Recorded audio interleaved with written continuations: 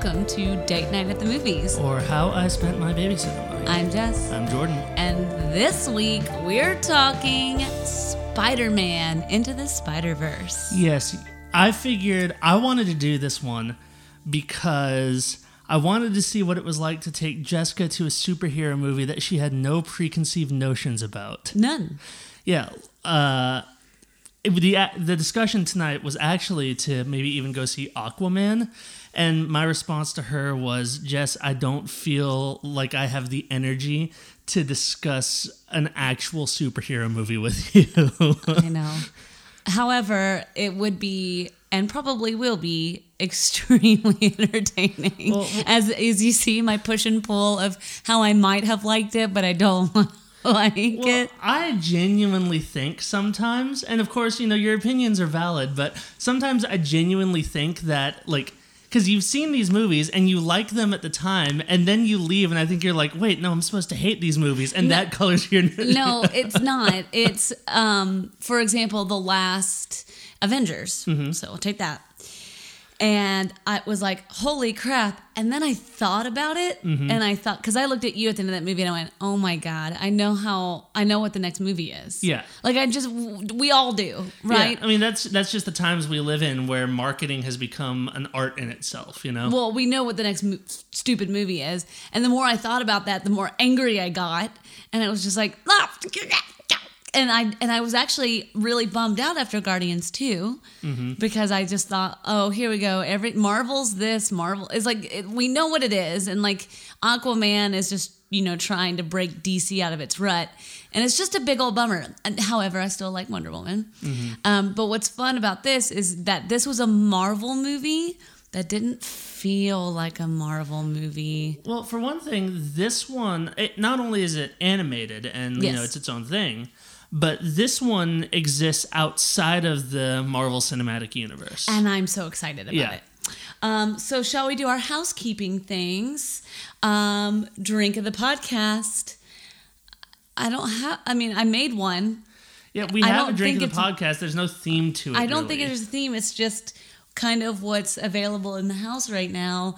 Kind of tasty, refreshing. This drink is refreshing, and I thought this movie was refreshing. Yeah, so it in the postscript it has a theme. Yeah. So we have lemon infused vodka and club soda because tonic water is nasty. Yes, tonic water is nasty crap. Tastes like salt to me. It's kind of like you're drinking watered down olive oil. Yeah, and we're drinking out of our fancy china glasses. Actually, these is our china from Japan.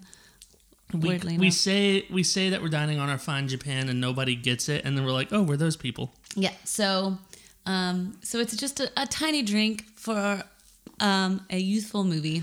Yes. And then we may have been the oldest non-parents in this movie. I think we were. Yeah. That was so fun. I was sat next to, this kid must have been 7. It was fun. We had a really good audience. It was fun. There was a ton of teenagers in this movie. Yeah. And that was fun. None of them were being annoying teenagers. Well, so you said, I think it's a great movie for teenagers, especially to see. Especially, in our area, there's a large Hispanic population, African American, Caribbean, and Middle Eastern population. Yes. Yeah. We live in a really diverse neighborhood. Yeah. And I thought it was great to see such a diverse group of teenagers in this movie, because this is the first Spider-Man movie that doesn't star Peter Parker. Correct. And you didn't know this. I barely knew about Miles Morales, mostly just because he's a character in the video game, which for all of you PlayStation 4 owners out there, if you haven't played that video game, you are so missing out. I've played through it 3 times Joey already. has a review on it, right? Yeah, our friend Joey Razul, when he was working at Collider, I think he did it. Because now he's at... I think he's at Geek and Sundry. He's at Geek and Sundry now. So, but if you take a look at Joey Rasul, I guess he did was it a video? It was a review. He did a lot of the game reviews over at Collider. Well, take a look at Joey Rasul's game reviews at Collider, because I know after that Jordan went immediately bought this Spider-Man game. So yeah. but I don't, other than I grew up with like Tobey Maguire Right. Spider-Man, and I subsequently, like, stunt-wise, it was the Armstrongs. It was Andy Armstrong who coordinated it, and I actually worked with William Spencer, who was a skateboard, I don't know, professional, but he just did some crazy things on skateboards, and they brought in as one of the doubles for Tobey Maguire. Right. So, and I got to work with him on a Nickelodeon show, and so from there I learned a lot about a lot of the gags. Yeah. On the Tobey Maguire Spider-Man. But since then, I've not even seen the most recent one with the kid. That one's actually really good. And I really wanted to see it. His double's Chris Silcox, who's an actual buddy of mine. Yeah. And so I really wanted to support Chris, but I was a little Avengered out at the time. Yeah. Well, and the Spider-Man character in the Avengers movie is really good. Like, we first saw him in Civil War. And of course, he didn't have much to do. That was mostly them celebrating the fact that Sony finally let them put Spider-Man into the Marvel Cinematic Universe. Right. And but my complaint about that was in those movies that Tony Stark gave him the suit. Well, and I was like, womp womp. Well, they kind of We've had two different talks of the podcast I know so far. Madison was down here. She went upstairs and traded places with Charlie. I think there's something going on in the backyard because they keep trading places back there. I see them both running by the door. Hi, buddy. Yeah, no, like the Tom Holland Spider-Man character is actually pretty good, and he's actually really good as it because he's the first teenager playing a teenager that they've ever had Spider-Man do. That totally makes sense. They didn't have Luke Perry playing Spider-Man in this right. one. But so... How are we going to rate this movie? I don't know. I feel like I've been choosing the last few. I think it's your turn. I mean, do we want to in spider webs? Spider suits. Spider tokens. Spider token. Yeah, it's something from the game. Well, then veto. I don't know what that is. All right, I'm trying to throw something out. You got to think of something that we could actually like carve into quarters. But like there was tons of like the spider people in this movie. They used it to like over people's mouths and stuff. How about spider mechs? Mechs, like the robot in the movie. Oh, guys, this is the most we've ever debated on how we're going to rate a movie. I know. I tried to leave it open to you, but Spidey suits. All right, we'll do Spidey suits. We'll do Spidey suits because I don't know the other things you talked about. All right, and for that, you get to go first. You want me to go first? Yes. All right. I'm choosing next time.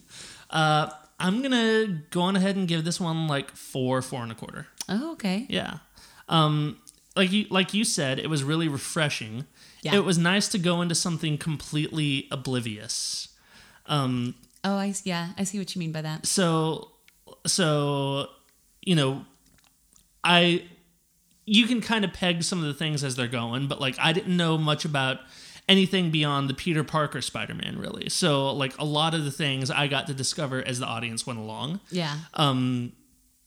I thought that the story was good. I thought it had some really good themes, especially for like kids and teenagers. And that's kind of what a good Spider-Man story should be because like he's the kid superhero basically. Yeah. And I thought the animation was great. It took me a while to be able to have my eyes latch onto the animation. We'll talk about that later. I love the music. Yeah. I love the voice acting. I just thought overall it was a really good movie and very layered for an animated kids movie. I will agree with that. The layering to a kids movie is no longer shocking to me because kids movies have gotten very sophisticated over time. I am going to give this a strong 4 spider suits, Spidey suits, and I don't foresee that going down. You've heard it here first tonight, ladies and gentlemen. Jessica just gave a superhero movie 4 out of 5. Hey, I really liked Tobey Maguire before the dance. Yeah. Oh, they made fun of the dance. It was great. It was great. Continue talking about why you liked it. I'm sorry.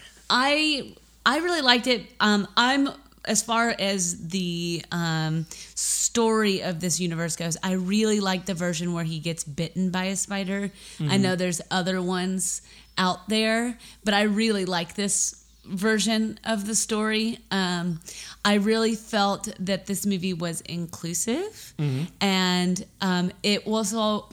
So we had Miles Morales as the main character, and I really appreciated that they didn't water down what his culture living in Brooklyn could be. Right. This wasn't a whitewashing of this story, and I really appreciate that.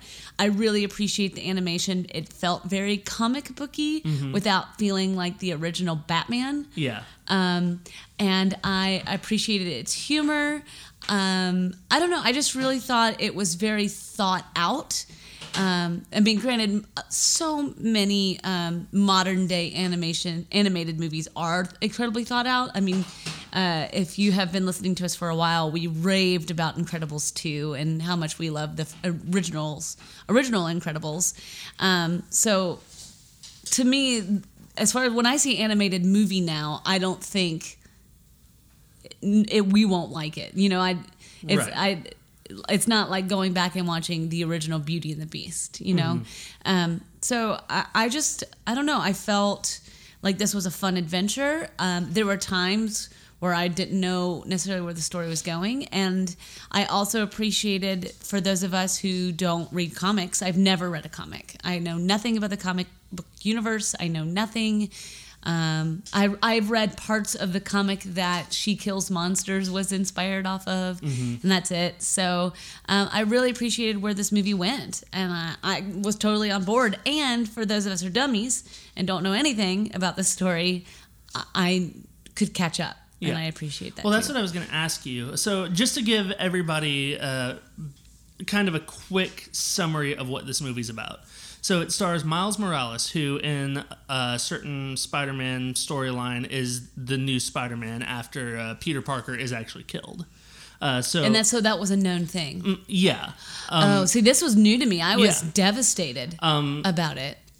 And basically, something that Marvel is famous for is that they'll just like do different variations of a story, and they'll call it like Earth 2, Earth 6073, or something like that.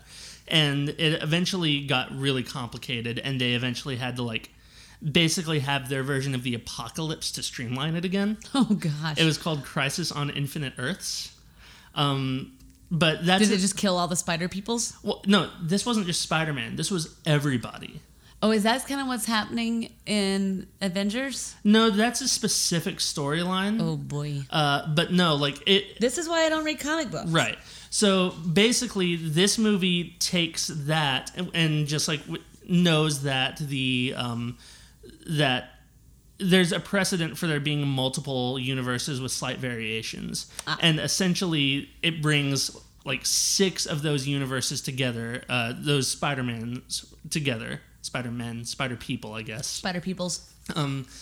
And they have to figure out how to basically unscrew up the timeline. So I was going to ask you, as somebody like, and I know very little of it. Like when I was doing my IMDbing, I had to make sure I was like, is this actually a thing? Spider-Ham, for example, I had to look up and see if he was actually a thing. Spider-Pig. Spider-Pig. I liked Spider-Pig. I did too. This one's Spider-Ham. I like Spider-Pig better. Spider-Pig is from The Simpsons. Oh, but Spider-Ham's very funny. Here's this. It'll fit in your pocket. So you knowing even less than I did, you had a pretty easy time getting along with it? I did. I could see if you were under the age of maybe 6 or 7 that this movie could go way over your head. To a degree, I kind of disagree with that. Oh, I mean, I think that it's bright. It's still a very, as far as this is it's a complicated movie. Mm-hmm. It's a complicated storyline if you think about it. They streamline it as much as you can, I think, but I do think that the greater story of it would be lost on younger. I'm not saying it wouldn't be very entertaining. Well, where I disagree with that a little bit is that younger kids are easier to just accept something as it is.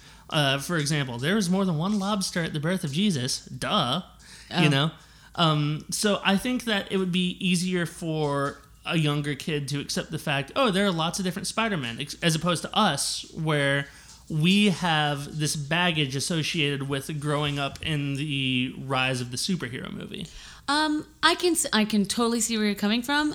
I just accepted as soon as I realized about Miles Morales, right? He's a star of the movie, so you have to kind of assume where it's going. I jumped on board right away, but I'm not a purist in any form of any of this. Yeah, I would be interested to hear somebody who still actively reads the Spider-Man comics and has actually branched out in these expanded stories to see how it holds up for them. Sure, yeah. Yeah, because this is by no means my forte, but I do think this movie is complicated. Is it known about the collision of the universes? I mean, there's like as far as trailers go, I didn't see any trailers for this. I mean, just based upon the title itself, I think I haven't seen any trailers either. It's just accepted that there are lots of different Spider people. Oh, okay. In terms of like, because I just want to avoid spoilers too for our listeners who are maybe on your way to the movies or anything we have said right now won't be a spoiler. Okay. Because I don't know. I am curious for the people who've been reading and kind of how they feel how this fits into all the Spider-Verses. But to me, this was extremely streamlined. It wasn't highly convoluted. But I do think it's got this movie on a super young kid, they wouldn't get all the nuances, and I don't think that's this was very much to me created for teenagers. Not to say other people can't enjoy it, but man, the teenagers in our movie, they didn't pull their cell phones out. They weren't messing with each other. They were into the movie, and everybody was laughing. You know what I loved in our audience today is how many times a line was repeated. Yeah. I mean, something would come on screen and it would get you, and somebody, and there was one kid who did it the most, and it was that kid I seemed fairly young, but man, there was laughter, there was group laughter, and there's lots of repeating of lines, which was really fun to me. Yeah, I mean, this was a super engaging movie. Yeah. How long was it? I mean, ours started at 7. We got out of there at 9. Previews. I mean, this was probably an hour and 45 minutes. I mean, I was locked in. Yeah, the whole time. Like I was bummed out once it started winding down. My God, I will say though, any longer with the coloring of this movie and the amount of action, my eyes were starting to get tired. Well, that's one thing. So the animation, once your eyes lock onto it, it's so good. And there are moments where like they have like the little motion graphics almost. Well, sometimes some of it almost looked not motion capture, but stop motion. I do think I feel like some of this was motion capture. I mean, there had to have been some that was motion capture, but like the coloring of it, it's very comic booky. And one thing I was reading about is that they wanted to capture the vibe of like old school comic books where the coloring wasn't always precise. So like if you look really closely on some of the characters, you can see that the colors aren't made of pixels; they're made of dots, like you would like if you zoomed in really close on like a Sunday morning like Mary Hart comic. The movement wasn't always super fluid, but then sometimes it was. Sometimes though, and especially in the bottom corners, that's whenever they would let the colors get a little blurry. Yeah. And for me, I have astigmatism. I think if I would have seen this in my contacts, I would have had a really hard time watching it. You think so? Yeah. It's one of the reasons I put my glasses on, just because sometimes with animation it helps me better that way. Oh, okay. But I have astigmatism, which basically means that I see lights super huge in my eyes. So, that I'm old. I can't drive at night. But sometimes the color blurring kind of made it seem a little astigmatism-y. It's similar to whenever the second Grand Theft Auto game they made in like the modern era, where it took place in fake Miami. It was like super like neon and Art Deco, and it made it feel like I was driving at night the whole time I played it. Oh, wow. So it took me a little bit to get into the animation on this. Once I did, I was on board and it was great. But it definitely is something that, like, if you watch it and you feel like, oh God, what is this? Just stick with it because it's worth it. It is. It's just like anything you watch that has a different style than. I mean, it's just like watching film noir. When you first watch a film noir, you're just like, this is stylized. And then 15 minutes in, you forget it's a style and you just accepted the world. Right. So that's what it was for me, not having astigmatism. It was like, okay, let me adjust to this world. And I loved the pixelation, actually, because it made it jump out. Yeah. It felt like it jumped off the page, which totally makes sense why comic books are drawn that way. It helps it gives it motion. And you know what this actually reminded me of? What's that? Kick-Ass. Yeah. This totally felt like a flashback to Kick-Ass 1 and 2. For me, I recognized this movie. It didn't feel... To me, this wasn't a trailblazed movie. Right. I recognized it. And then when Nick Cage comes on, it was like, oh, it's Kick-Ass. Yeah. This is I identified with, and I love those movies. Yeah. I love those movies. So to me, I immediately connected with it, and I felt like Miles as Spider-Man and Kick-Ass felt like the very similar superhero. It was the hero that was needed at the time. Yeah. And I loved how they incorporated what our generation understood as Spider-Man. Like you had to take the leap, and I don't know. I felt like my teenage years, I just identified. I knew where this universe was. Yeah. I understood it, and I grabbed onto it really quickly. Yeah, it was really easy to get on board with the rules for what the movie was about to set forth. Yeah, and I felt like I was like, oh, I know this movie, and I understood that arc very much. And you know, this takes some twists and turns. But you know, and it's a youthful movie, so you can you see where it's going. But it had a lot of like really fun things going on. There were moments in there that even I didn't expect, you know. Yeah. And we'll get to that after the break. Is it spoilery? I mean, I just don't want to talk about plot points before the break if we can avoid it at all. Fair enough. And because of that, I'm having a hard time thinking what we want to talk about. Let's talk about music. It was great. Yeah, so the composer for this, I thought that it was Mark Mothersbaugh at first, because I thought I'd heard that he did it. But then I was mistaken. It was Daniel Pemberton. Do you recognize that name? I do, but I don't know why. You would recognize Daniel Pemberton mostly from Steve Jobs. Oh. Yeah, which the music in Steve Jobs is just great. Let me pull up what else Daniel Pemberton has done. He's been doing a lot lately. I mean, he's been working a lot, like super consistently in England for a long time. Okay. I know he's done a lot of like English, like, you know, documentaries, and I think he even did like he started off doing game shows like on a 4-track cassette recorder in his in his bedroom whenever he was like 16. But he's a very talented composer. He's pretty young. He's in his early 40s. So he did Steve Jobs. He's done the last couple Guy Ritchie movies. So the King Arthur movie and The Man from U.N.C.L.E. See, what else has he done here?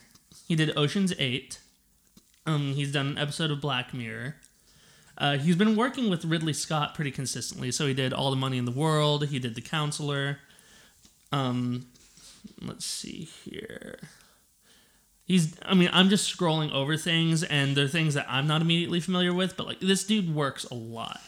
And Spitfire Audio actually did like a feature in his studio, which is still basically just like it's separated where like his apartment is in one part of it, like, and that's literally just like a bed and a mini fridge almost, and his studio takes up the rest of it. It's funny. And like at the foot of his bed is this synthesizer he spent $20,000 on. It's the Vangelis synthesizer. Oh wow! And then right next to that is this 7-foot grand piano, and like he's literally like in his pajamas showing the Spitfire guys his studio. It's really cool. That's funny. But I liked this. I liked the music for this. It mixed the electronic and the orchestra very well. It was quirky when it needed to be quirky. It was emotional when it needed to be emotional.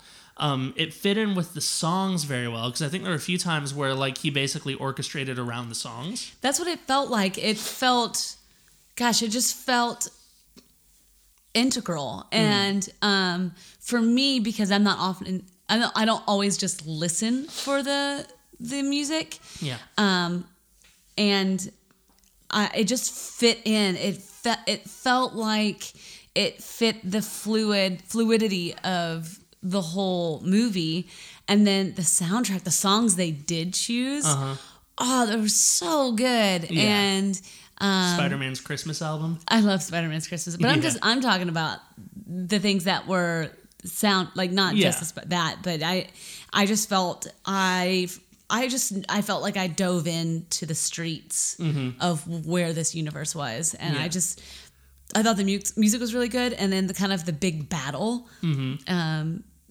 And there's lots of battles, but the final battle, the music was so good, and it was really, really fitting. Did you hear the Spider-Man theme? They played it in a couple of places, but I mean, obviously credits don't count. Well, there was one place at the beginning. So one recurring theme through this movie, again, maybe this is a spoiler for you, but it's not giving away anything really, is that there are multiple Spider people in this movie. And there's a recurring joke in there where every time one of them gets introduced, they're like, okay, let's start this again. And then they like tell their backstory. Yeah. And that's actually a comment on, because, Spider-Man has been rebooted 3 times, not including this movie, in the last decade. Correct. So, and then one criticism for all the Spider-Man movies is like, how many more damn times do we need to see Uncle Ben die? Oh, I know. Yeah, so I think that's commenting on like, we're just going to speed through all of this and just get it out of the way. I really dug how they did that too. But whenever you hear the first Spider-Man, which I didn't realize that's Chris Pine, that was Chris Pine. Yeah. And he talks about, I do this, I do this, I do this. I even have a really great theme song, and they play a snippet of the Spider-Man theme song. Yeah, that to me, I meant more throughout the whole movie. No, throughout the whole movie, they didn't do the Spider-Man a lot. They should have pulled out the Aerosmith Spider-Man from the first Tobey Maguire movie, that. and then follow it up immediately with Nickelback. Oh no, we want to like the movie. Yeah. Because I kept kind of listening for Miles's theme, and I didn't feel like I got it. This movie, of course, I was just watching it for the movie. Normally, I'm able to pick out themes and stuff in a score whenever I've watched it a second or a third time. So that won't be happening with Holmes and Watson. No. That music is just going to die in my memory. Gonna just let it be. Yeah. But I didn't hear a whole lot of just like super overarching themes. I heard like the emotional theme in there, and that was pretty easy to pick out. But in terms of just like individual character themes, I didn't hear a whole lot. Now there were. I was kind of hoping to latch onto the Miles theme. I'm not humming this score in my head right now. Well, and that's been a pretty common thing with a lot of scores, even scores that I love, is that I'm not humming the music afterwards. Now, what the music seemed to do in this one, or at least my interpretation of it, is that it's not about writing themes for each character. It's about shifting tones for the characters, and it does that very well. And that's kind of a Thomas Newman approach, because in a lot of Thomas Newman scores, like there are definitely themes that you can pick out. You recognize the theme for A Series of Unfortunate Events and American Beauty and Road to Perdition, things like that. One of the clearest Thomas Newmans to me is Saving Mr. Banks. Oh yeah, absolutely. And I hear that score, and there's the really happy one too at the beginning. I'm humming that one very wrong, but it's like whenever they're like making the train. Yeah. So to me, that's one of my favorite Thomas Newman scores. Yeah. And maybe do you feel like this is maybe a kid movie thing where, and again, I'm not looking for character themes. I do wish there was a Miles one in a way, like his Spider-Man theme song at one point. I didn't hear that at any time. I'm more so I wish I could have heard that as opposed to I wasn't interested in hearing every character's theme song. I wanted to hear what Miles sounded like in a way. But do you think it's common for kids' movies to really focus on tone to kind of help steer you? Because as a kid, you're still really learning how to react to things. Like maybe the only places where I would disagree with that is pretty much anything Michael Giacchino does, because Michael Giacchino is really good at writing themes, and so like whenever he does a Pixar movie, for example, there are character themes and situational themes all over the place. So I'm not sure. I think with this movie, it was the right call not to do like character themes. Oh, okay. Because, I mean, essentially there are 6 main characters before you even get to the villains in this movie. Oh, true. It was a lot to juggle, but I didn't think it was hard to juggle, so that was fun. Yeah. But like, you know, there are moments with Spider-Ham where it all of a sudden becomes like Looney Tunes, you know? Yeah, I did notice that. That was really funny. Yeah. And Spider-Man Noir, you know, his got a little like jazzy, you know, little 30s and things like that. No, I heard all of that, especially in their introductions. Yeah. I was more just I really wanted to hear what Miles sounded like. Yeah. Well, I think where you really get that, I mean, in this particular movie, whether it's an overarching thing in kids' movies or not, is that it took Miles till the last act of the movie to really find himself. That's fair. So I don't think that he really had a theme to be played. And then, you know, they do the song there, which I think the song was Post Malone. I'm not sure. But whenever he finally puts on the suit and he finally takes ownership of himself. And that's a pretty common thing to happen in like kids' movies like this, is that the theme is really more a piece of the soundtrack as opposed to the score. Yeah. Well, I really love the soundtrack for this. Yeah, I thought music overall was just a slam dunk. Agreed. I really liked it. Yeah.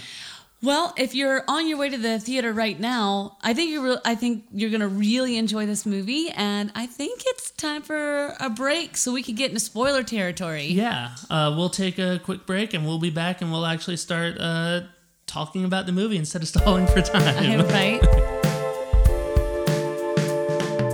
Have you ever looked at all those Insta celebrities and been like, where do you get your raw jewelry because it's gorgeous? Or where did you get that female empowerment shirt because I need one? But then you think to yourself, I don't want to go shopping because it's too selfish. What if I could tell you could get awesome apparel, awesome jewelry, and it gives back? You need to check out Rox Jewelry Shop. That's right, Rox. R-O-X. Rox Jewelry Shop has amazing jewelry, and I just got a shirt that says, those females are strong as hell. Thank you, Kimmy Schmidt. You can check out Rox Jewelry Shop online, and with code DATENIGHT, you'll get 15% off. So head on over to Rox, R-O-X, jewelryshop.com, code DATENIGHT for 15% off. And welcome back to Date Night the Movies. We have Charlie with us talking Sony Pictures Spider-Man Into the Spider-Verse. Yeah, he just started crying at us, and I literally stopped scratching his back. So I'm just sitting here scratching the Charlie back right now. Hi, buddy. So we've actually had a dog in the podcast this whole time. He's getting lots of head scratches as we talk about superheroes and Spider-Hams. In case you're just joining us, Jessica found a superhero movie that she likes, and that's really weird. You know, to me, this felt like more... So I think what I like about Spider-Man is it's a coming-of-age story. Mm-hmm. And I just really dug... I don't know, like this one... This one was fun because this could be anybody's story for once, as opposed to watching, like we talked about Vice, the white dude's story. We talked about Elf. None of us are elves, and it's Will Ferrell. And then we watched Holmes and Watson, and nobody relates to it. That's a movie and a story for no one. I think I am going to have to go on record and revise something. I was pretty generous with Holmes and Watson. I gave them a 2. I'm really thinking now it's more like 1 1/4. The more I think about it, the more angry it makes me. This might be, to me, even worse than The Predator. Well, the Predator at least had moments of true glory. Yeah, the Predator actually tricked us into thinking it was going to be a good movie. This one just kind of raised my hopes and let me down. It was bad. Yeah. The whole thing, there was like, because when we talked about the Predator, at least there were moments like the lab where it was truly entertaining. Like 100% truly entertaining. And The Nun, it had moments where it was like, right? You know, it resembled a movie. It wasn't quite a movie, but it was this ridiculous ride. Yeah. Holmes and Watson just decided not to go on any ride. Yeah. And now circling back, I thought like Spider-Man, what I really love about the Spider-Man character, it's coming of age. And he is, I think of all this, when I think of the Marvel universe, like the most selfless. Yeah. And not to say he doesn't do it for his own glory and because he thinks it's fun or whatever. You really need to see Spider-Man: Homecoming. I think you would actually pretty well connect with it like that. Oh yeah. It is to me on par with like Spider-Man 2. Oh okay. Yeah, like the original Spider-Man 2, not Amazing Spider-Man 2, because I don't want to bleep things, but do something to that movie. You know, which one was that? The one that we both fell asleep in, the second Andrew Garfield one. Napped hard. Yeah. That was a bad movie. It was a bad movie. Napped hard. Now, the first Amazing Spider-Man was actually pretty okay. I don't remember it. I don't think you ever watched it all the way through. I think we watched it a little bit at your parents' house. Oh. And it's fine. It has Martin Sheen as Uncle Ben, so that immediately gives it an extra star. You know, and James Horner's music to it was pretty good. And that was just cool to me because it's like, wow, James Horner doing a modern superhero movie. But yeah, Amazing Spider-Man 2 was pretty awful. I would even consider that worse than Spider-Man 3. Oof. Yeah. But Spider-Man: Homecoming, I think, is on par with Spider-Man 2. That's awesome. Yeah. Well, and I really, this to me too, you know, I feel like often in our podcast, we talk about being seen and inclusivity. And to me, I got really excited when Gwen came on. You know, I got to see this rad girl. Yeah. I feel like there's a lot of identification that can go on in this universe that they created. And I kind of dug a Spider-Man that screwed up. Yeah. Peter B. Parker was actually a great character. Really great. And that is a hero, but wanted to save the day, right? Wanted to be the hero because he was too scared to go back to his universe. Yeah. So it goes without saying we're in spoiler territory now. We are in it to win it. All right, let's talk about the individual Spider people. Okay. All right, so we'll save like Miles for a little later. Okay. Spider-Ham. I love Spider-Ham. I did too. You know who voiced him? John Mulaney. Oh. Yeah. Hysterical. He has my favorite line in the movie, by the way. Which one is yours? Whenever they're like, you know, are you ready to get up every time you get hit down? Are you ready to, you know, stand up for what you believe in? And he's just like, are you able to float through the air when you smell a delicious pie? And he starts floating through the air like a Looney Tunes character. My favorite is when he's about to go back into his portal. He's like, he gives him the sledgehammer. He goes, this will fit in your pocket. Yeah, it's like an emotional goodbye, and then he gives him one of those big wooden mallets that you always see, like Roger Rabbit. Yeah, come as if from nowhere. Yeah, and he's just like, I want you to have this. It'll fit in your pocket. It's so and then good. when things are getting sucked into the portal at the end, one of the last thing that hits it is his anvil. So, well, and I like how the anvil came out of nowhere to to go on one of the bad scorpion dude. I love Spider-Ham. One thing I loved about him, I don't know if you noticed this as much, is that his nostrils were the same as his eyes. Oh, were they? Yeah, so like whenever his eyes would move and like a different expression, his nostrils were doing at least a similar thing, if not the exact same thing. That's funny. All right, Spider-Man Noir. So silly. Yeah. That character was so silly. That's Nicolas Cage, by the way. Oh, which was perfect casting. And what I like about it, because with Nicolas Cage, and we do have Mandy on the docket in the next couple of days too. Like we've been promising since forever. I know, just so much.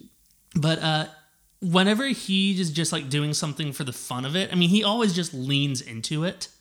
And I could really feel him leaning into this character. Oh, I agree. Yeah. It felt like, what was his character's name in Kick-Ass? Big Daddy. Big Daddy. Felt like Big Daddy. Yeah. It felt like Nick Cage knew this territory well. I loved that it was written and performed in the theme of noir.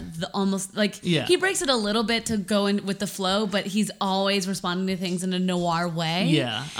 I loved his disbelief about the Rubik's Cube. I love that, and I love how he's like, and I'm taking this. I will understand it. Yeah. Well, and the thing is that, like, if you noticed in his flashbacks, everything was black and white there. So, like, he genuinely could not see color. Which I loved. Yeah. Purple. You know, Nick Cage is a huge comic book geek. I assumed as much. His stage name, because you know his real name is Nicholas Coppola, and his uncle is Francis Ford Coppola. Oh, I didn't know that. Yeah, so he changed his name because, you know, he wanted to make it on his own. He chose Cage after Luke Cage. Really? Yeah, and one of his... Nerd. It gets better. It gets better. One of his sons is named Kal-El, which is Superman's birth name. Nuh-uh. Yeah. That's not it. No. Yeah. Oh, no. But he's fun. That's fun. I loved that, and we're talking about all of them, but I loved how each of them had, they all had the same origin story, which I thought was really fun, how they addressed that and how most of them were like running at some point as this is happening. But I really appreciated that they told it in kind of their own genre, which was really fun too. Yeah. Okay. Penny Parker and her mecha. It's like SP-DR or //DR, something like that. But Penny Parker. I thought she was great. I did too. I didn't get at first that she explained it naturally, but she has a psychic connection to the spider that was in the robot. Mm-hmm. But then the robot perished, and she was heartbroken, but the spider was okay. Well, so I think what it was, because I was wondering about that too, because I was like, wait a minute, is the robot its own sentient being? Right. I think what it was is that at first she thought the spider was dead, then she found out it was okay, but that she lost her familiarity that she has with the spider, because when the spider's in the robot, she could hug it, she could play with it, she could go inside of it and help control it. So that was her realizing, oh, I've lost this right now. Right. I get that now. Yeah.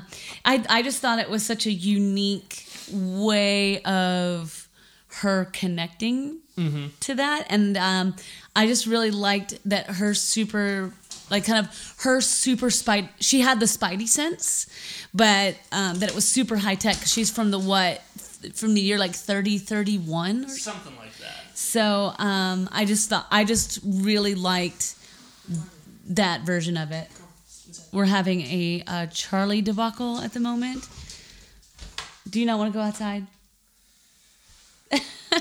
But I just really liked her character, and I loved when she came on. There was a bunch of kids in the audience who were like, "Anime, it's anime!" Yeah, and I just loved that. Yeah, I really liked her too.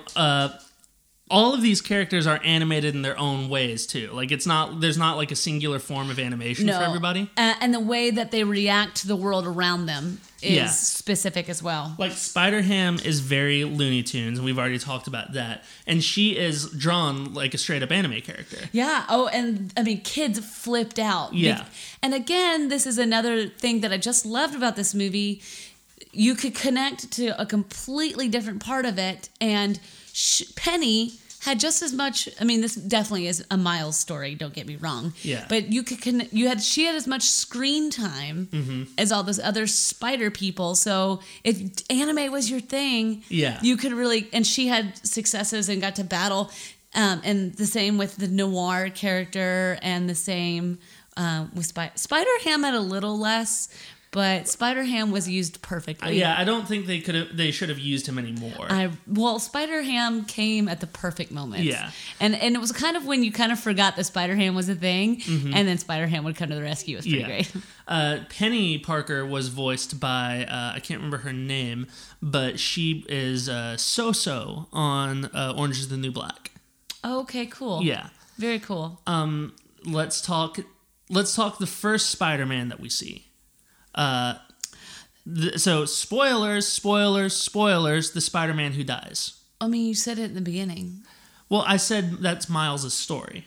Oh, well, anywho, Spider-Man dies, which I don't know Miles' story, so I was like, Right. Well, and I figured they were gonna, I just got off playing the video game, and Miles is a playable character in there. You still mostly follow Peter Parker, but they have Miles in there, and you play him at some levels. And then at the end, Miles gets bitten by a radioactive spider. I can't remember what the lead up to that is. And then at the end, he finally tells Peter, hey, I have something to show you. And then he flips upside down and is walking on the ceiling, and Peter does the same thing for him. Yeah. So the video game universe, which is separate from all the other ones too, is setting up that Miles and Peter are going to coexist, I think. So that would be cool. So I didn't necessarily expect Peter Parker to die. I honestly thought that maybe he wasn't actually dead. Mm-hmm.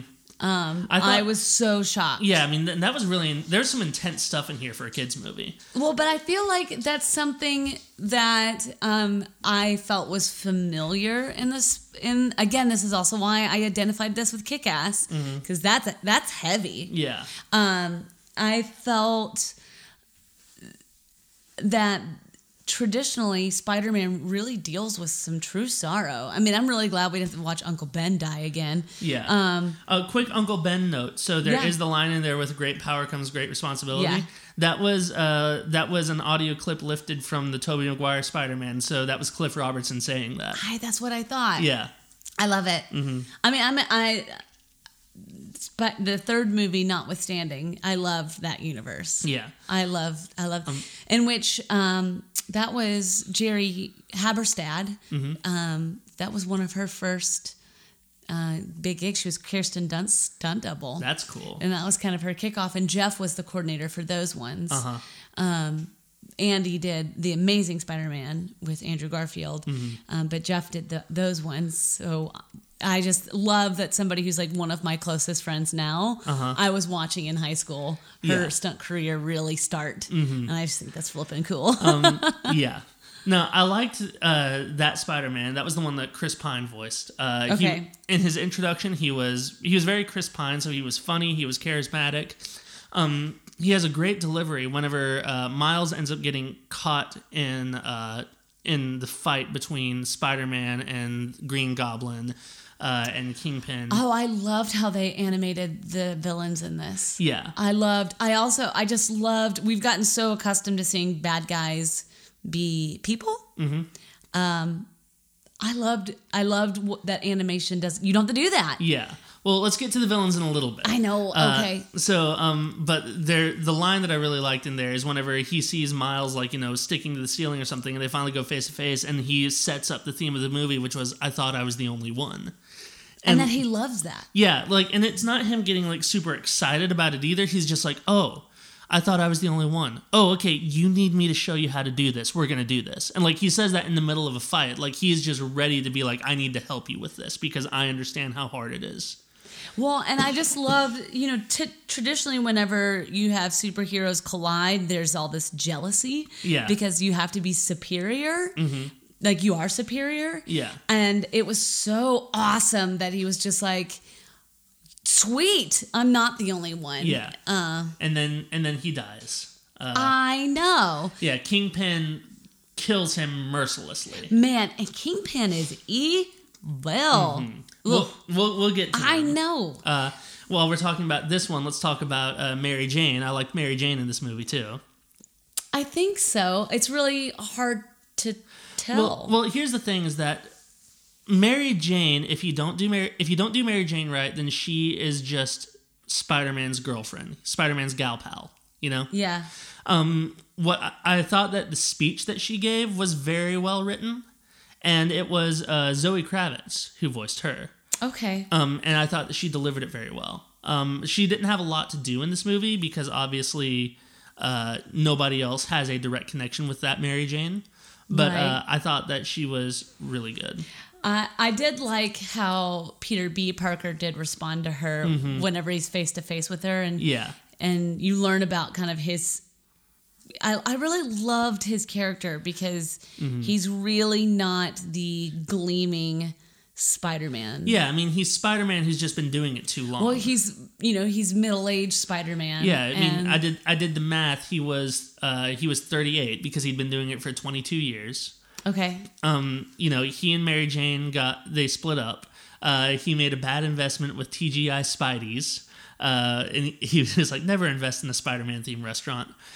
He's living alone in his apartment. He says he's working out. He's really eating pizza. That's something I can relate to. And, he already buried Aunt May. So whenever he goes to this universe and he sees Aunt May and he sees Mary Jane, he's just beside himself because, obviously he can't do anything to see Aunt May again in his universe. Right. But, but he's like, wait, my Mary Jane doesn't want me back. This Mary Jane just lost her Peter. What if? And then they have to snap him back into reality. And that's just a very real reaction, Yeah, I just really, I felt really real. And again, I felt like each spider person allowed someone to connect to them. Yeah. And I felt like I really got this Peter. Mm-hmm. And I just felt like my heart was so thrilled to see him have successes and get another chance. Yeah. Whenever they're successful at the end of the movie. And he and Miles had really good chemistry together, too. I agree. And I love, you see this like subtle change with him over the time. I just thought that the writing for this was on point. Mm-hmm. Everybody had a clear voice. It was so good. I loved the Aunt May in this movie. I did too. She's such a badass. So Peter B. Parker, that was Jake Johnson from New Girl and Jurassic World. Aunt May was Lily Tomlin. Perfect. Yeah. She was such a badass. Yeah, and I thought she was great, and her response to seeing Peter again was great. Where, she goes to him and then, everybody kind of comments on how fat he's gotten and things like that. I know, and he's like, I get it. But then you find out that she's like the mastermind behind a lot of Spider-Man's gadgets in this universe. So now that we talked about the two Peter Parkers, one thing, I don't know if you caught on this, and I didn't imagine that you would, but this universe that the story takes place in, that's not... So, Spider-Man is accepted to, be a real superhero in real life in terms of the rules that the story traditionally puts together. Well, he's not... Hold on, say that again. So, it's accepted in the main Spider-Man universe, whether it's the movies or the comics or something like that, that is something that happens in our existence. Got it. Whoa, that got real meta. Right? So this universe that it takes place in is not our existence. Our existence is the one that Peter B. Parker comes from. Oh. Yeah. And the Miles Morales and the blonde Peter Parker, that is an alternate universe to our existence. Got it. Yeah. Understood. Got it. Still so I just blows my mind. Yeah, I just thought that was interesting. And that's what I was talking about earlier. I think if I had explained that to a 7-year-old, they would be like, yeah. Well, they would be like, yeah, but they're also like, I don't know what this dude's talking about. He's old. I don't know. He's a crazy person. Don't you speak for the youth? Don't you tell me my business. And also what was really cool, can we talk about the villains? We have one more main character to talk about. Gwen Stacy. She's awesome. Yeah. Apparently, so I looked this up, and all of the heroes in this movie are from actual Spider-Man comics. Even Spider-Ham. Now, I still think that Spider-Ham probably came from the Simpsons movie because that's where they did Spider-Pig. Spider-Pig. But yeah, there is a comic book universe where Gwen Stacy is Spider-Woman. Yeah. I loved it. Now, Gwen Stacy in another universe is Peter Parker Girlfriend.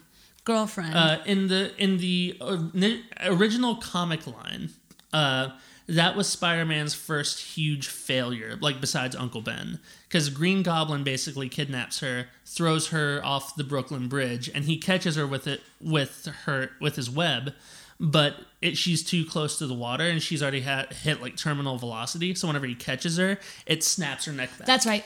Yeah. That was in. Oh, we saw that. Yeah, that's an Amazing Spider-Man too. Emma Stone played. Yeah. Yeah. Yes. So I thought it was cool to see Gwen Stacy actually get to do something, because normally they just save her to be the sacrificial lamb, essentially. Yeah. I mean, I remember that one was very, very sad. Mm-hmm. That was very sad. Yeah. But I loved seeing her be awesome. She was a great character. She was voiced by Haley Steinfeld.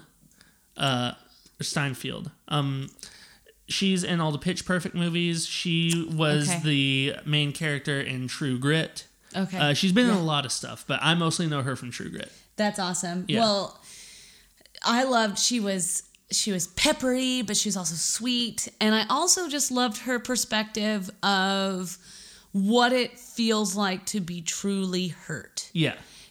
That in her universe, losing Peter was dreadful. Yeah. And she takes on a very traditional stance on the superhero of, I can't have friends because they become targets. Yeah. I can't have friends because it hurts too much. Right. And I just really, I just appreciate it. Yeah. All right, let's talk villains. Okay. All right, what do you want to talk about? I like the Octa lady. Yes, so Doc Ock in this movie. I like that so much. That was a twist I did not see coming. I didn't see. Yeah, because I loved how they played the video in class, and you see her, and you just think. I honestly thought it was like an old video. I didn't think that this would be a character to pay attention to at all. It's this geeky looking, like almost middle-aged woman with glasses and like huge hair pulled back. And and whenever you first see her, she's like very sympathetic, and you think that she's going to be the scientist who's working for Kingpin against her will, and all that stuff. But she totally does it on purpose. When she makes that turn, so like basically one of the plot points in here is that everybody from the alternate universes, their atoms are degrading, and eventually they'll just die. And she's talking about that. She's like, "Oh, it must be so painful for you," and I want to assure you, I cannot wait to watch it happen. It was so scary. I know. So, it was Catherine Hahn. Catherine Hahn. Can you believe it? Well, and once I saw that in the credits, I'm like, oh, of course that was Catherine Hahn. They even made her look like Catherine Hahn. Oh, yeah. But then you find out that she's Doc Ock. She's so DC good. Universe's Dr. Octopus. Which I love because I didn't love the previous Doc Ocks. You didn't like Alfred Molina? He was fine. But now that I've seen this, she's my favorite. Yeah. No, she was great, and she was very, very villainous, and like she just. It's hard for me to talk about it without it just sounding like I'm skimming the surface, just because like there are so many great moments with her. I agree, and I love how, like the way that her tentacles moved. Yeah. Alfred Molina is great, but it felt very CGI. Right. Again, and I guess I didn't really get to talk about this because we were like, not villains yet. But it was so cool that this didn't have to be animated people. Right. Because it was animation. I loved how they did the Green Goblin. Yeah. I just loved it. And so for her, the way that her natural movement was scary. Well, and I love that her tentacles were like air based as opposed to being just like mechanical. Like they weren't robotic. Like they were like tubes that she would expand and contract with air however she needed them. Yeah. And I thought that was just a really clever twist on it, Yeah, I agree. No, she was great. I really liked their Green Goblin here. That's taken from back in the early 2000s when we were younger. Youthful. Yes. Marvel did a series that was called Ultimate Marvel, which was like a different twist on everything. Okay. And I remember reading the Ultimate Marvel Spider-Man, and it was very close to the Sam Raimi Spider-Man from 2002. Oh, okay. But one thing that they did differently, so Green Goblin has always been Norman Osborn, who is the head of Oscorp in this universe, and he's also Harry Osborn's dad, and Harry Osborn is Peter Parker's best friend. That's right. So, and right, that was James Franco. Right. So normally, the Green Goblin is Norman Osborn after work, dressed up in a mask and a suit and stuff like that. Right. And the Ultimate Spider-Man, it was based upon an experiment gone wrong still, just like in the movie, but instead of it being just like a mental thing, like he turned into an actual like hulking goblin. And that's kind of what they did in this movie. It was cool. Yeah, and I liked how like it wasn't just like a mindless monster. Like, you know, it was still Peter being like, Norman, you shouldn't be doing this, and him responding back to it. You know, so I also really liked it. It was really dark, so basically Green Goblin catches Spider-Man and shoves his face into the dimensional portal, and that eventually causes it to blow up, and that's what like mortally injures Spider-Man, but it flat out just kills the Green Goblin. Yeah. Yeah, you see like his hand sitting out of some rubble, and he's just lying there dead. It's crazy. Yeah. No one comes unscathed in this movie. No. And it being animated, you would think you have distance, but gosh, I was really devastated after that first battle. Yeah. I also like the scorpion, like the Lucha Libre scorpion. The villains were scary. They were. And it made me feel fearful in these battles. Like, and because they killed the first Peter Parker, I felt no one was safe. Yeah. I almost felt in a way that not even Miles was safe. They Drew Barrymore'd us. Oh yeah. From Scream. Totally. Like, if they can kill Drew Barrymore, they'll kill anybody. Yeah, no, I liked what they did with this Scorpion specifically is how they kept introducing new aspects of his powers. Yeah. Like it wasn't just like he came out and then he's like, like The Rock whenever he was the Scorpion King. Ooh, talking about a rough movie. Right. But what I liked about this Scorpion is that like in the first battle you saw him like, he's fighting with his tail. Then the second battle, like his legs spread apart and he's bling! It's great. The Prowler I thought was great, and which turns out, spoiler alert, that's Aaron Davis, Miles' uncle. Yeah, and in Spider-Man: Homecoming, Donald Glover plays Aaron Davis. Ooh. Because in one of the animated. So what's the story of Aaron Davis? So real quick, in one of the animated series when they first introduced Miles Morales, Donald Glover was the voice of Miles Morales. Aww. Yeah, and then they tried to. There was a fan petition whenever they did Spider-Man: Homecoming to let Donald Glover be Spider-Man, and that came from an episode of Community where he has Spider-Man pajamas and everybody's like, look at him, he looks great. That's adorable. So, but I mean, by the time they did that, he was already in his mid-30s and he's too old. So we need a teenager. So they cast him as Aaron Davis. So I don't know as much about the Miles Morales stuff, but I know that everything I've heard is pretty much the same. His parents are an interracial couple. His mother is Hispanic and his father is African American. Yeah. His father's a cop, and then his uncle is a criminal. And I think in the comics, his uncle is like a villain like that too.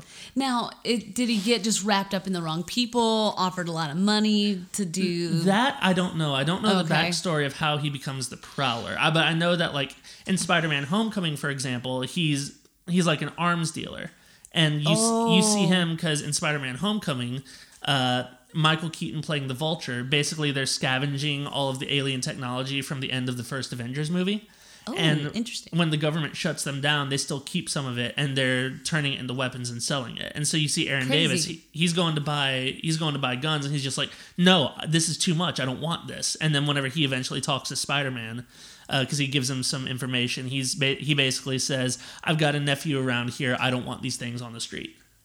That makes sense. Yeah.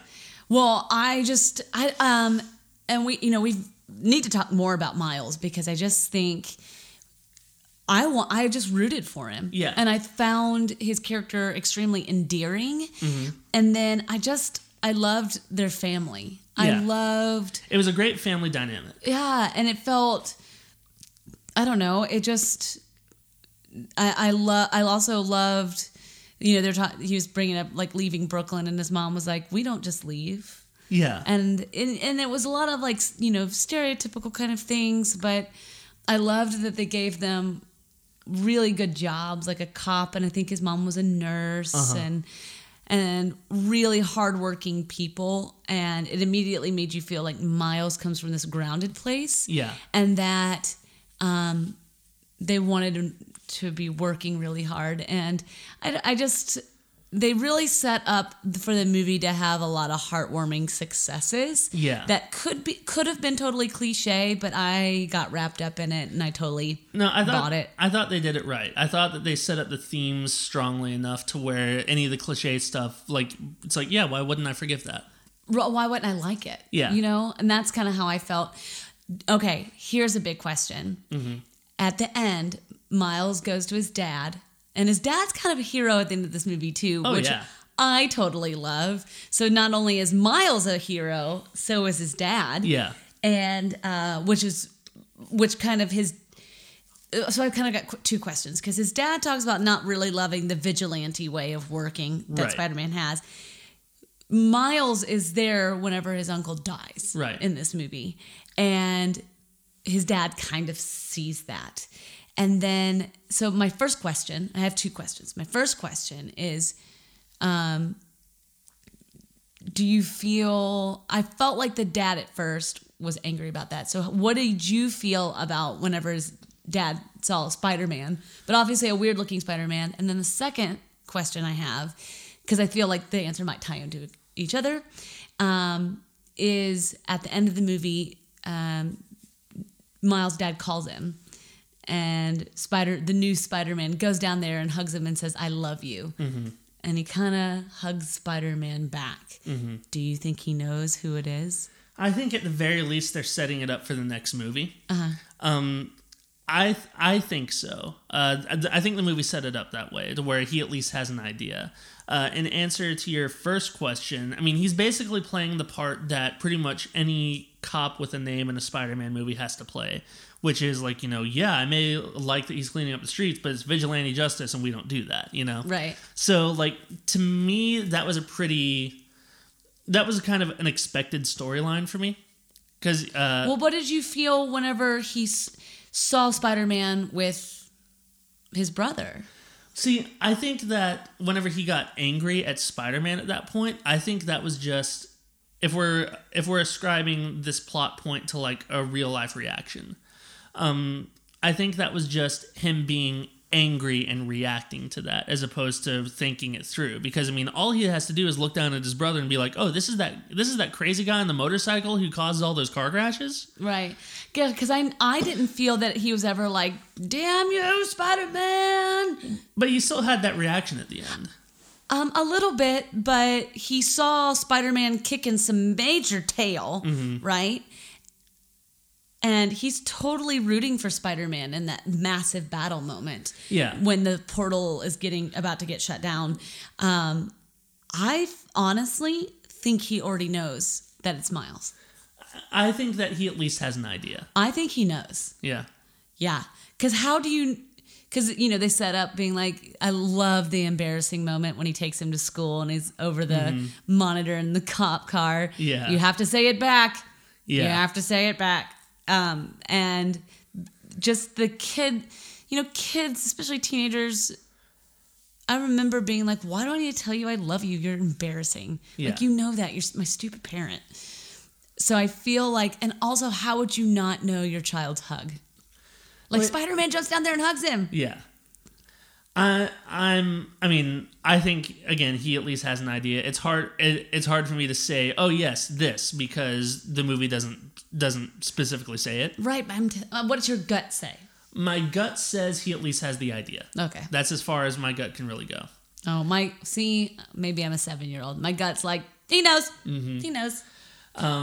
So Spider-Man's dad, Miles' dad, that's Brian Tyree Henry, who we just saw in Widows. Yes. And Atlanta. And then Uncle Aaron was Mahershala Ali. Mahershala Ali. I'm very sorry for my white pronunciation. I just think he's great, and I can't wait to see him in True Detective. Oh, I can't wait. Yeah. Oh, I can't wait. I can't wait. I can't wait. I love Mahershala Ali. Like, I just think he brings power but groundedness all at the same time. Yeah. And I love that they kind of made the dad look like him too. A little bit, yeah. And I just think Mahershala is such a dynamic actor. I feel that he just carries power around with him. Yeah. Just in the way that he is. Like, I don't think... I have a hard time imagining him as a weak... I don't think he could play someone measly. I've never seen him play a meek character before. Right.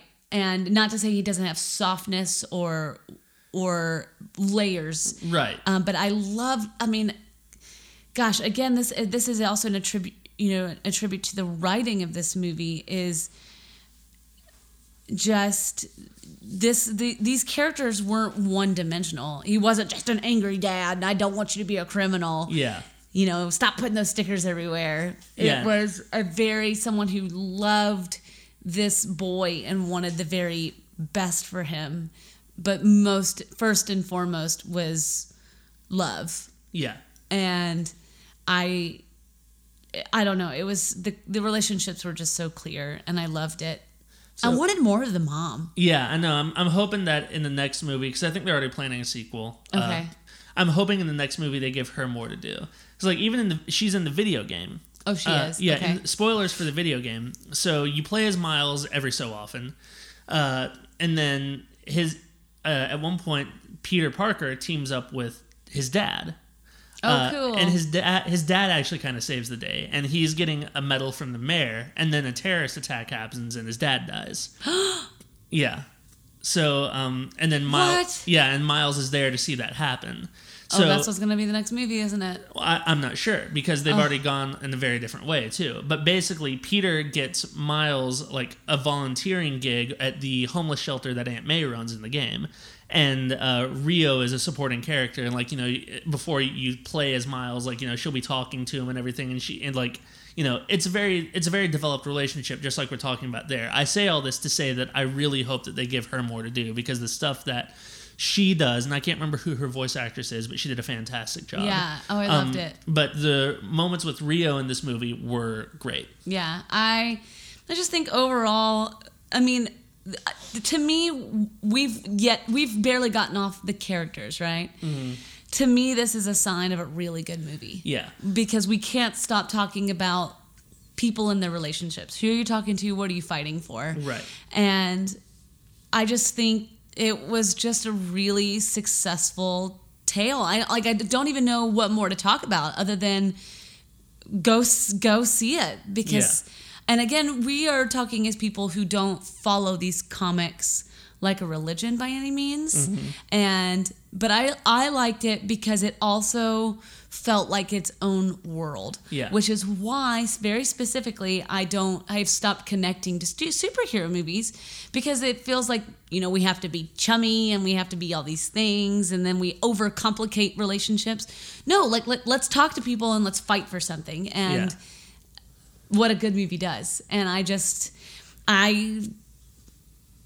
dug this, and I dug that it took into account that not everybody is an old white dude, and I thought that the writing was thoughtful, and I thought the villains were actually scary. There was risk. One thing I wanted to mention about Prowler, and then we kind of got off track a little bit. Oh, heavens. So the music, whenever Prowler was there wasn't like a theme, but there was a recurring like sound that almost sounded like a horn or something like that. It was a synthesized sound. It reminded me a lot of Annihilation, the music in Annihilation. Oh, I can see that. Which, by the way, Annihilation was listed as one of Barack Obama's favorite movies of the year. Really? Yeah. You should call former President Obama and talk about it. Hey, Barry, I just want to talk Annihilation with you. And for me, I wish I connected more to that movie. Yeah. Anyway, we don't have to go down the Annihilation rabbit hole. Oh, that's a rabbit hole. Yeah. So, any fun IMDb facts that we haven't touched on? I've interspersed a few of these in here as we've gone. For one thing, this is already on the IMDb top 250 movies. Wow. At number 29. Wow. Yeah. I know it's one of the highest grossing. That was like one of its facts. It's like already one of the highest grossing like animated movies. Mm-hmm. I don't know of like the year or what that specific stat is, but I can totally see that. I can totally see people seeing this more than once. Yeah. Oh, I really want to see this movie again. Yeah. I don't want to go tomorrow. No, but whenever it's out on Blu-ray, VOD, something like that, we'll watch it again. Yeah.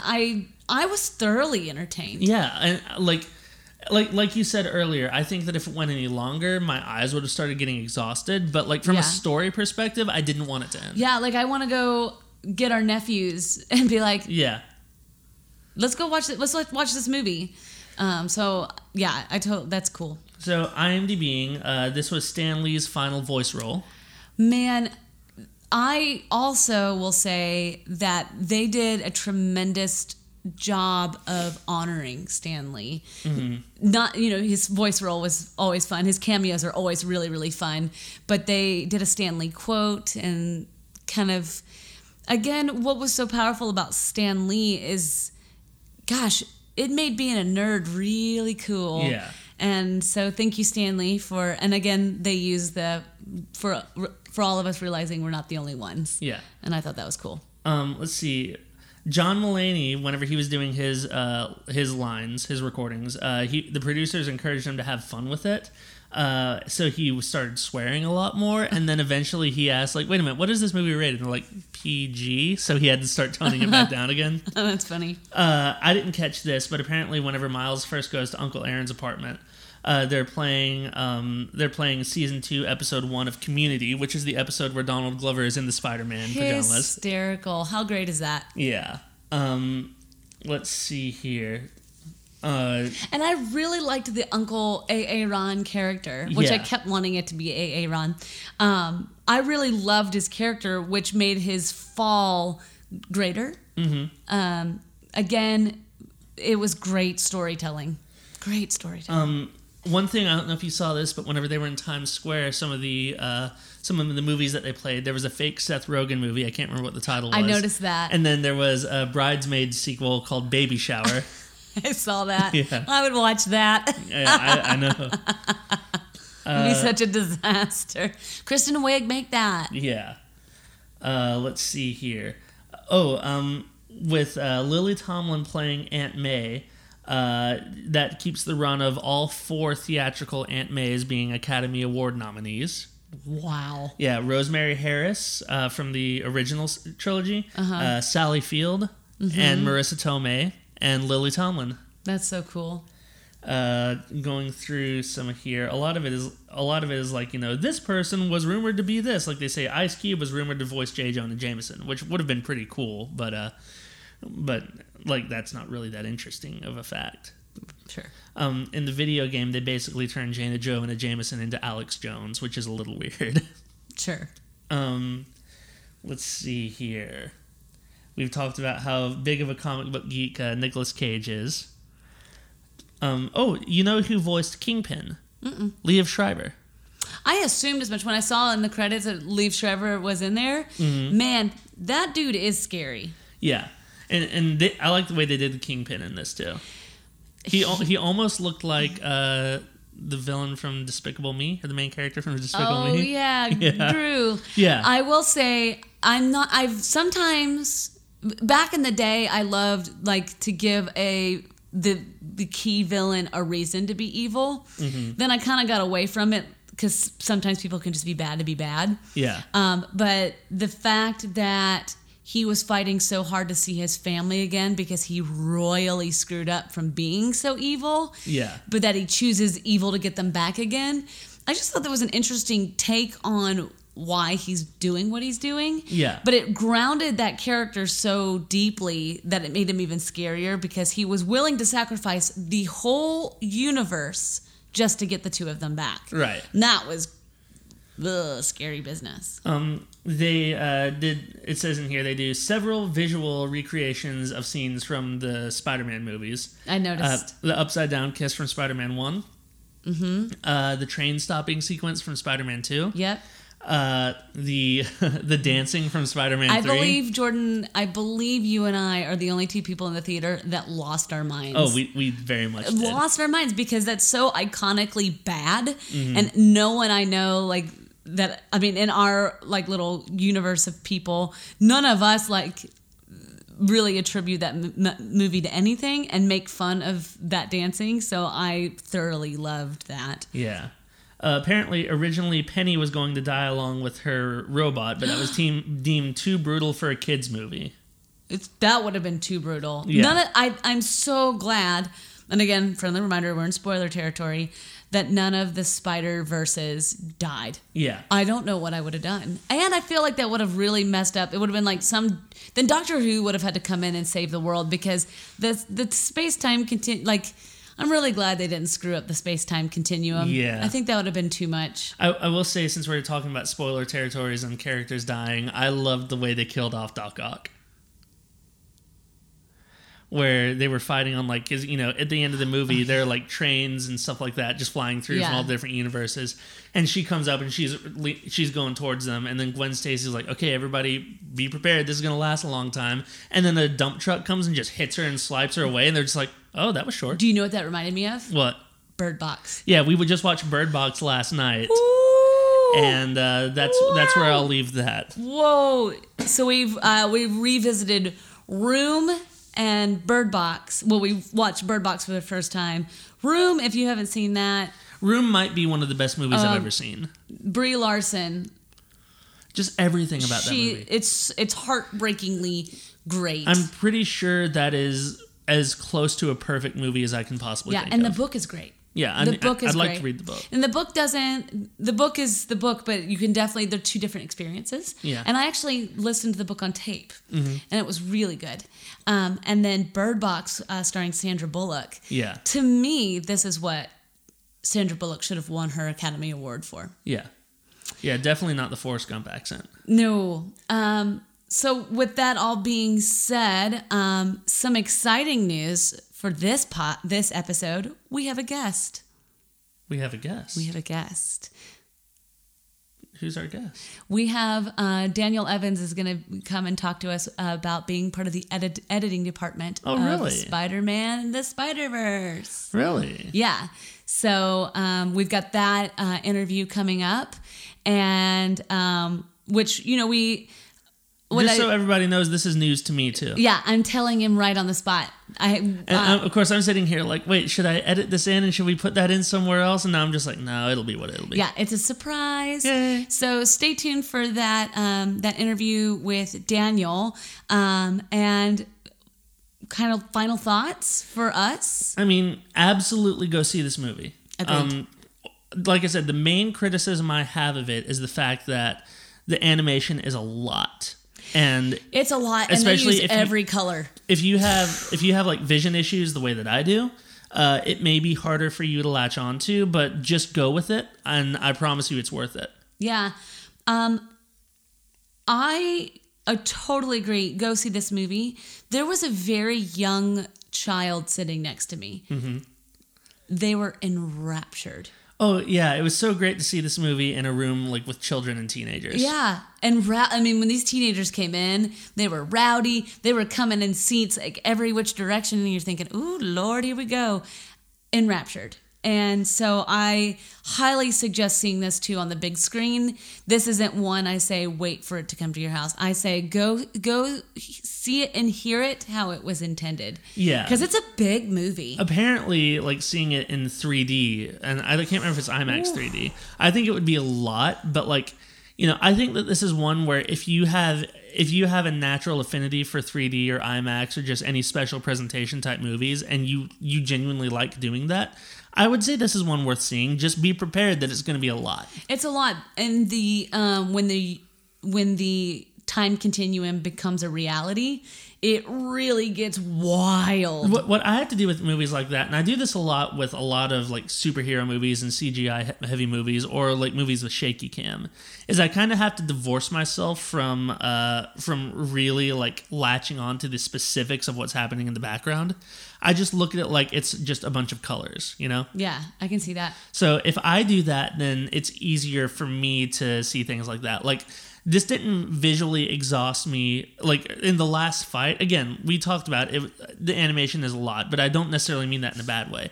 But in the last fight, it didn't, like, confuse me or exhaust me visually the way that a lot of, like, live-action CGI movies do. Just because it was animated, so it's easier to accept the fact that, I'm just looking at colors. You know? And I think what was great, too, is they really established it early on, because the beginning almost feels like the opening of a music video. Yeah. And so there's a lot going on. It really introduces you to a lot of the tropes that they're going to use throughout the movie. Mm-hmm. So I appreciated that, because I really settled into this movie quickly. I actually settled into this movie more quickly than I did Solo. Yeah. Solo is visually kind of a hard movie to watch. It took me forever to adjust to how what the crap was going on there. And then or like when I watched, trying to think of, there's been a few movies this year that I just couldn't visually grasp onto. Arrival was almost like that for me. Yeah, you said that. Arrival didn't do that to me. Well, mostly just because of the way that cinematographer does things, Bradford Young. And I think he's very talented, but he's also the one who did Solo. The way that he lights and colors things, or he composes his colors, it's just something I have a hard time latching onto. I can see that. Because he uses a lot of darks. Yeah. To me, as far as this movie goes, I really adjusted very quickly to the color and how this storytelling was going to be used. Mm-hmm. And I really can't think of right now anything that I really just disliked in this movie. Yeah, there's a ton of characters, but they really give them a lot of space. The writing in this movie is very good. It's very good, and Miles goes through a very classic coming of age tale and coming of superhero age tale. Like, this isn't, they're not reinventing the wheel here, but it's a very colorful and precise wheel. And I appreciated it so much. And I say definitely go see this movie. And go see this movie, and stay tuned for our interview with Daniel with Sony Pictures. And I think that's it this week. All right. Well, then we're not quite sure what the next episode's going to be, but we are still confirming down plans. Life gets in the way. Yeah, stay tuned. We've got lots of fun flashbacks coming in. And again, like we said recently, it's award season, so stay tuned, because we've got screeners coming in. Yes, so we'll probably be sharing things that were in the theaters, but we didn't catch them, and maybe something that you don't know about, and it's time to seek it out because it's award season, and maybe something exciting that got lost for you. It's dig deep for it. Yeah. All right. Should we sign off? Yeah, let's sign off. I'm going to sign off first this time. Go for it. All right, I'm Jordan. And I'm Jess. And thanks for listening to this week's episode of Date Night at the Movies. Yes, thanks so much, and stay tuned for Daniel Evans.